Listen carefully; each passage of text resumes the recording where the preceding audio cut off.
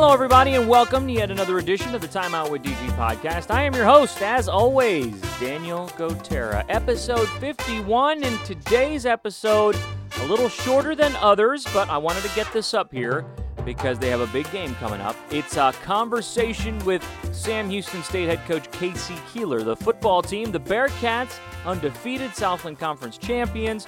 They're headed into the FCS playoffs as the number 2 overall seed.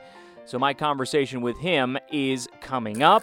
Before we get into anything else, go ahead and like and subscribe to the podcast. Thanks to those, I should say, that have done that already. I appreciate that. Like I mentioned, this is episode 51. We are on the other side of 50, making our way to episode number 100.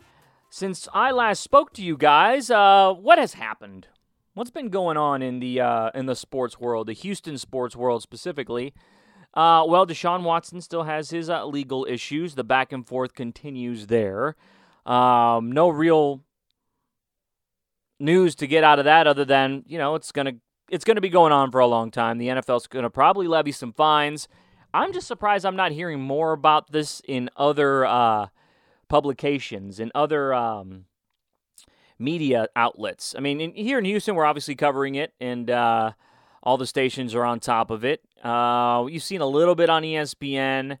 Chronicles obviously got it. But, in other situations, if a high-profile athlete is accused of so many things and so many civil lawsuits are filed against him, that tends to be more of a national story. It's kind of surprising that it's not been a more publicized story. But here locally, people are talking about it. We'll see how that thing shakes out. But I would not be shocked if the NFL did come down one way or the other once they finish their investigation and levy a suspension on Deshaun. What else is happening? Oh, baseball season in full swing. Astros started so well, and then they hit a bump in the road. 5 guys leaving because of COVID protocols. 4 of them expected back soon. So we'll see how that shakes out. They were so good pitching-wise through the first 5, 6, 7 games. And then they kind of came back down to earth a little bit. Greinke got lit up. And then lit up by the Tigers of all teams. But then, some of these young guys playing well. I think you're going to need some of these young guys down the stretch, right? Give them some playing time now. And I do like the fact that Dusty Baker's giving them time to play.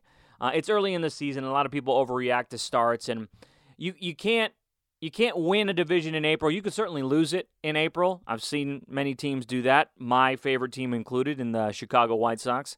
They've definitely lost things in April. But, as long as you hover around 500, try to figure things out a little bit, then get a hot stretch, maybe May, June, and going into July and the All-Star break, things will work out. It's early, but it's nice to have baseball season back.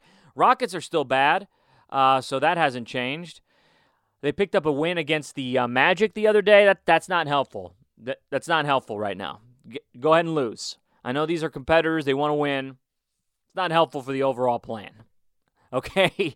They're shooting for that top 3 spot in the draft. Everybody, Rockets fans, everybody talking about Cade Cunningham. They want to get their hands on him. Need a top 3 spot for that to happen. So, again, I've said it on Sports Extra. I need to give Coach Steven Silas a hug. It's not his fault. He's trying his best. He's talked about work ethic and getting guys to buy in a little bit more. There is some raw talent there. I will say that. There is some raw talent with the Rockets. It's just not materializing right now as far as victories and team wins go. It's nice to see Christian Wood still out there, though. He's pretty hard on himself sometimes. Son, it's okay. You're trying your best. And some of the other younger guys are too. So while they have some young talent, they're just not very good right now, and it's going to be a long haul for those guys. I expect multiple top 5 picks in their future.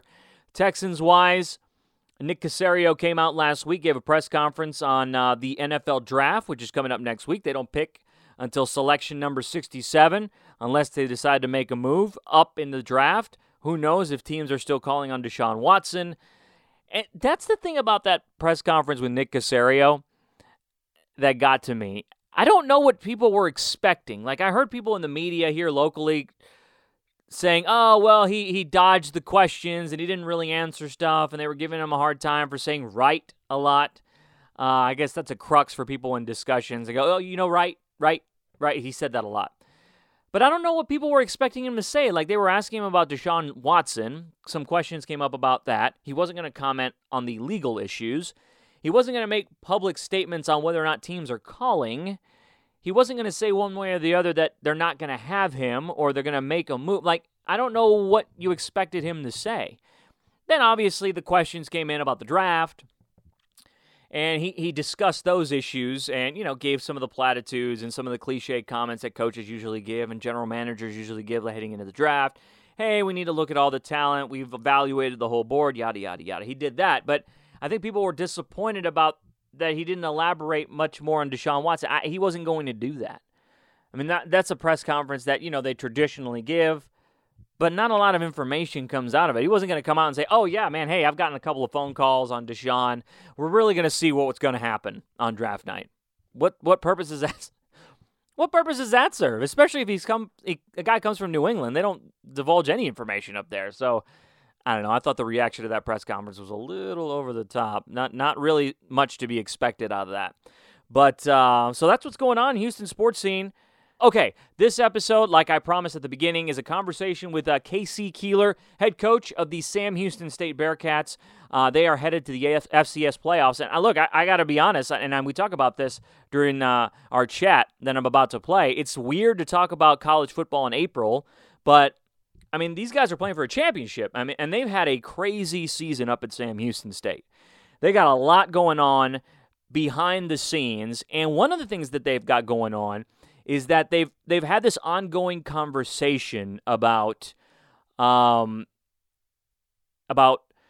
racial relations and racial issues within the team. Not within the team, but some of the issues that some of the players deal with, some of the black players deal with, that these conversations that a lot of teams have had, the racial injustice conversations that a lot of people have been talking about since last May, since the George Floyd incident up in Minneapolis.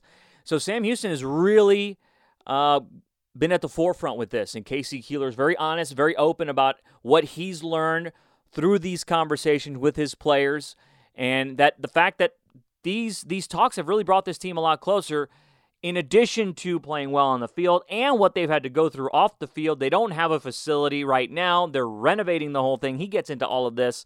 K.C. Keeler, one of my favorite interviews. He's doing a fantastic job at Sam Houston State. They have a bright future. They're heading into a new conference here pretty soon. But here we talk about so many things, the current state of this team heading into the playoffs and what they've done as far as conversations go with racial injustice and to better understand one another in that locker room.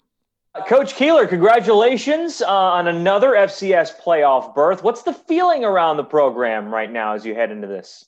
Yeah, it was great on Sunday, to be with the fellas and get a chance to put ESPN up on the big screen and hear their name called. And then as a 2 seed on top of it, knowing that, we need to take care of our business 1 week at a time. And we don't leave the state of Texas and we don't leave Huntsville for 3 weeks. So kids were really excited and they deserve it. I mean, it's a great group, has played really well against, I think, really good competition. I think the Southland this year is really tough. And I think it was well-deserved. I did hear you do a little bit of politicking the other day. That's what coaches do. You felt really, really strong about the fact that you deserve one of those national rankings, didn't you? Well, I mean, it's tough because you have not had, that interconference play. And so it's really tough to get a feel for how good everyone is. But I think we've had some great advantages because of the weather. I mean, we got a chance to, kind of work out all the way through November, December, and January, where the Northeast schools, the schools up north of us that don't have indoor facilities, probably really struggled with all that. So there's been some advantages. So I think there's a reason why we might be a little further ahead. But I also think I have a really good football team that doesn't have a lot of, warts.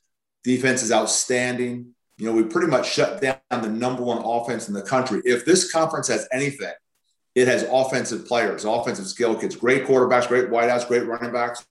And we pretty much shut down the number one offense in the country on Saturday. And then our offense is ranking, if you look at the top teams that have played 5 or 6 games, we're number 1 or number 2 in the country in scoring. So this is a good football team. And we're excited to have an opportunity to play on Saturday. What's it been like to have this season the way it's been played. It's just so different. The schedule is so odd. Sometimes I have to catch myself thinking, oh my gosh, we're playing football in April, meaningful football for these teams. How weird has it been? How different? How challenging? Kind of all that mixed into one. Well, then to add to the challenge, we don't have a locker room. So is that right? We have a new facility we're putting together, redoing our old one, putting $15 million into it. I told Bobby Williams, we'll do whatever it takes. Our kids walk to practice with their helmets and shoulder pads. They do their own laundry. We don't meet in person. We don't have any meeting space. We don't have any locker room space. My offensive staff is in the stadium in the press box. My defensive staff is in an old bank building 2 miles off campus. So I don't even have, them together. So there's been challenges on top of challenges. And then when the weather came and we didn't have, fresh water or heat or electricity for 4 days, and we had to take all of our interns and coaches and dig the field out over 3 days so we could practice, all those things have brought us together. And it's interesting because my worry was not having a locker room. How close would this team be?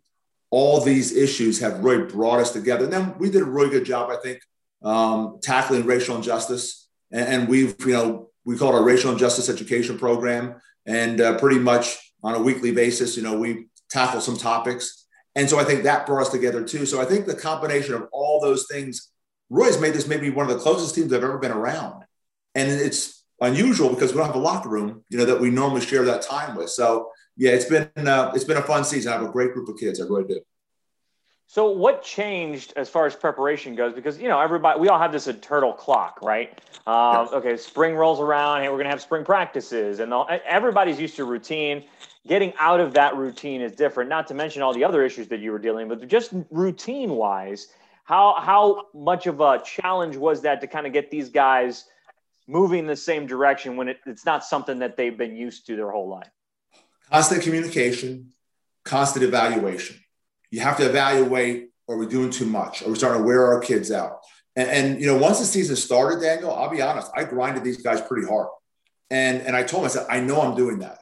I know you feel worn out, but this is what we need to do for us to be the best the second half of the season. In our mind, the second half of the season was going to be, playoff games and maybe, the last week of the season. That was our mindset. We were going to play 10 games.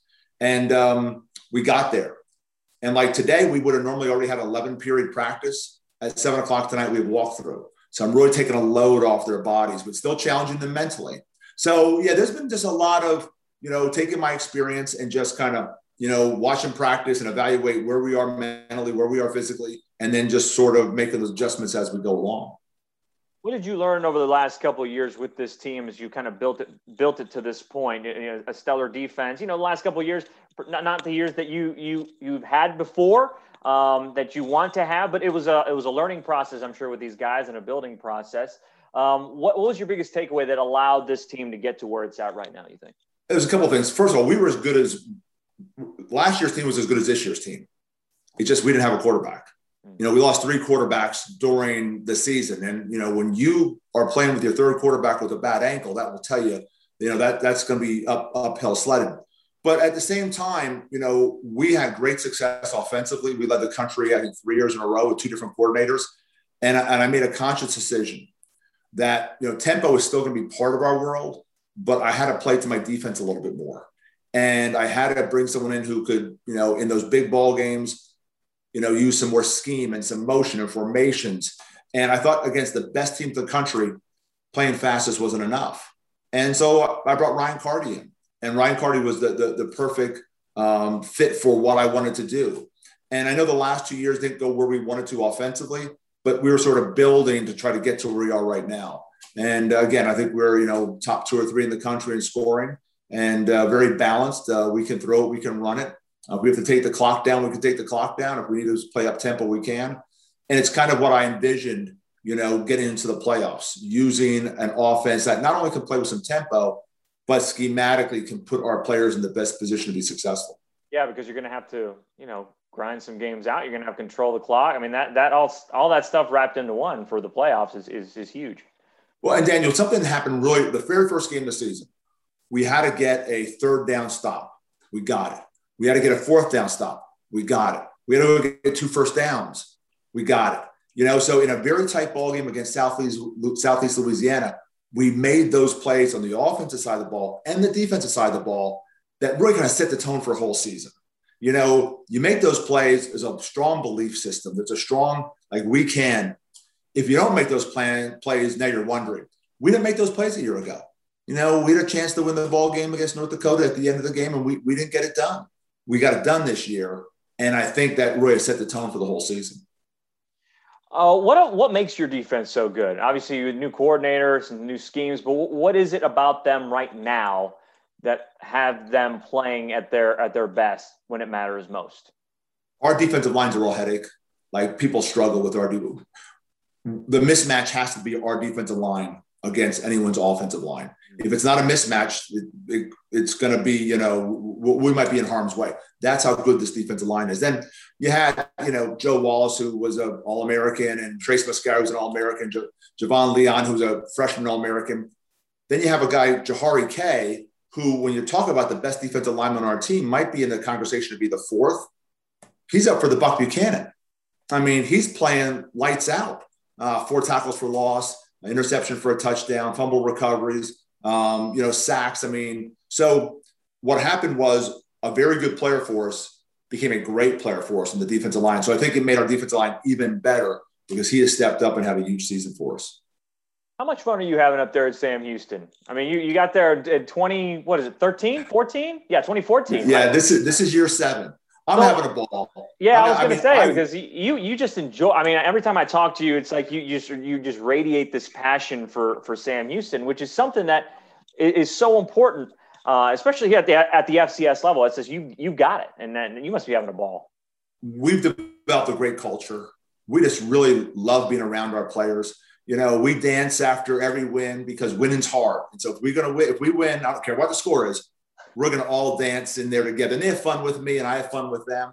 And there's a culture that we've developed where we have honest dialogue with our players. And that's why when the racial injustice happened in our country, we wanted to have honest dialogue with our players. And I think this has really brought our team together. One of the young men asked me, he goes, "Coach, do you tell your children you love them before they go to the grocery store?" I said, "Well, that's who my wife and I are. My son's 29, my daughter's 32. So we're a little bit past that. But yes, that's kind of who we are." And he goes, "Well," I stopped and I said, "Let me guess. Your parents do it because they're not sure if they're going to see you when you come back." He said, "Exactly." So we've had some really strong, honest discussions about what's going on in our world. And also understand, we have the #1 criminal justice program in the country. It's one of the largest in the world. And so we've made it very clear that we support our police officers. We pray for our police officers. We do understand there's racial injustice taking place out there. But also we have a great group of graduates from Sam Houston State that we're very proud of, and we support them also. So I think we really, kind of tackled it in a very unique way. And I think it's actually brought us very close together. You've noticed in the conversations, just even football wise, the camaraderie, because those are tough conversations to have, right? That is not easy to open up with players from different backgrounds. Different socioeconomic status. That is not an easy thing to do. Well, when George Floyd happened, I made a call we were Zooming. I made a Zoom to each position group. And I put a statement out and I told them what my feelings were. And, I told them, I said, "Listen, I've never walked a mile in your shoes. I am going to become a pupil here. I'm not going to be the teacher." And so I really relied on 2 of my Black coaches to really take charge of this. And they did. Sadiq Haynes and Chris Buckner really, embrace this and have led us in some great discussions in small groups and large groups. And I think it's been powerful. We've told our players this: we don't want this to be a one-off. We want this to be part of our culture. And so this is something that we know is not going to go away anytime soon. So we need to keep on addressing it so eventually we can feel that we've made a difference. And so I think our players appreciate that. They appreciate the honesty. And I tell them, I don't always have the answers, but I'm absolutely not afraid to have a dialogue with you to help you find the answers with me. So it's been good. What was your what was the biggest thing you learned through all those discussions, you think? I'm sure there was a lot, but if there was one thing that can kind of stand out, what was it? Yeah, there's a lot of things. That you can share. I don't want to obviously put you in. Yeah, no, and there really are a lot of things, a lot of personal things. But I realized that I live life through a different lens than my Black coaches and my Black players do. I have white privilege. And that white privilege is just me driving home, not having to worry about getting pulled over and having an issue. That's something that just struck me when I realized that when they're talking about white privilege, I didn't know what they meant. And then as we talked more about it, I realized when I walk into the Stripes or 7-Eleven or Wawa, wherever you want, I'm seen differently than one of my Black coaches who may walk in to that same establishment. So it just was some real honesty. And I appreciated that. And I walked away shaking my head saying, wow, there's so much I've learned. It might be one of the greatest experiences of my life, kind of attacking this situation with my players. I think a lot of people would have just kind of turned away from it or maybe done like a meeting or a video but we've done a lot. We have a video coming out. We did a Martin Luther King march and education program for the students on campus. And we had a lot of student athletes from other sports come out and join us. So this is something that it's part of our culture now. And again, it wasn't intentional to bring us together, but it was something that it was definitely a byproduct. And I feel very close to these young men. So aside from the camaraderie, which seems like it's really good, but this program right now, new facilities coming. I mean, you got to be feeling pretty good about where you're headed. New conference in the future, which has got to be pretty exciting for you as well. This is a good time to be a Bearcat football player and member of that team. Yeah, and our institution made a commitment to sign a full class. We signed a full recruiting class, even though we know we're going to keep almost all of our seniors for next year. And to me, that just showed the commitment to the football program, that we don't want to put you in harm's way by not signing a freshman class. And what a great time to sign a freshman class, because this freshman class probably doesn't have to play much next year.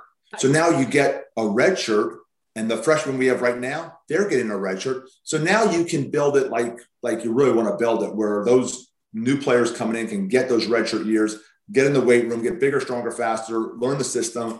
And then you have a lot of great fifth-year seniors. When I talked to our senior class about coming back another year, I pointed to, the twins, Zion and Tristan McCullum. I pointed to Colby Thomas and Jalen Thomas and said, you guys needed a redshirt year. You got it now. So this was the best thing to happen to those guys. Joe Wallace, same thing. Trace Mascara, same thing.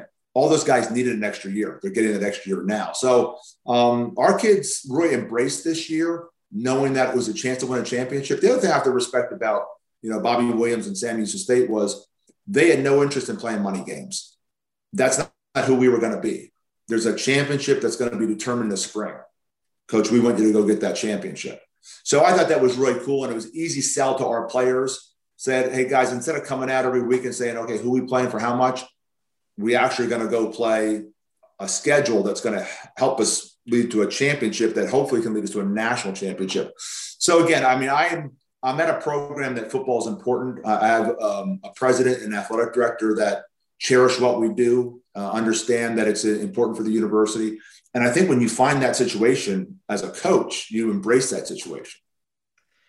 You're in the throes of it right now, right? But I do have to ask you about the new opportunity coming on the horizon. How huge was it? Now the fact you got to sign a whole class, that's right around the corner. You're going to be in a new conference, new teams.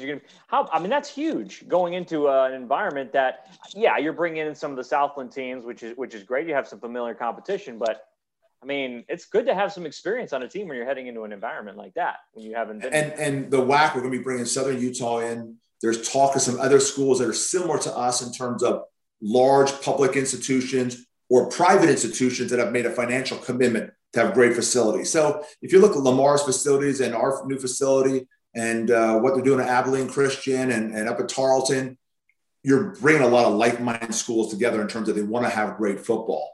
And that's the goal. The goal is to create the best FCS conference in the country that through investigation, we'll decide if we think it's prudent for us to move to FBS.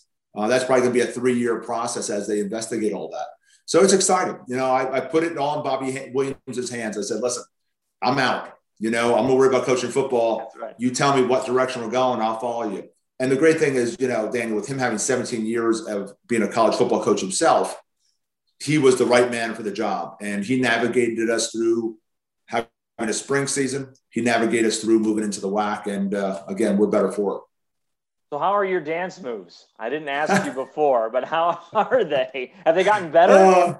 All I know is a lot of the guys get their phones out.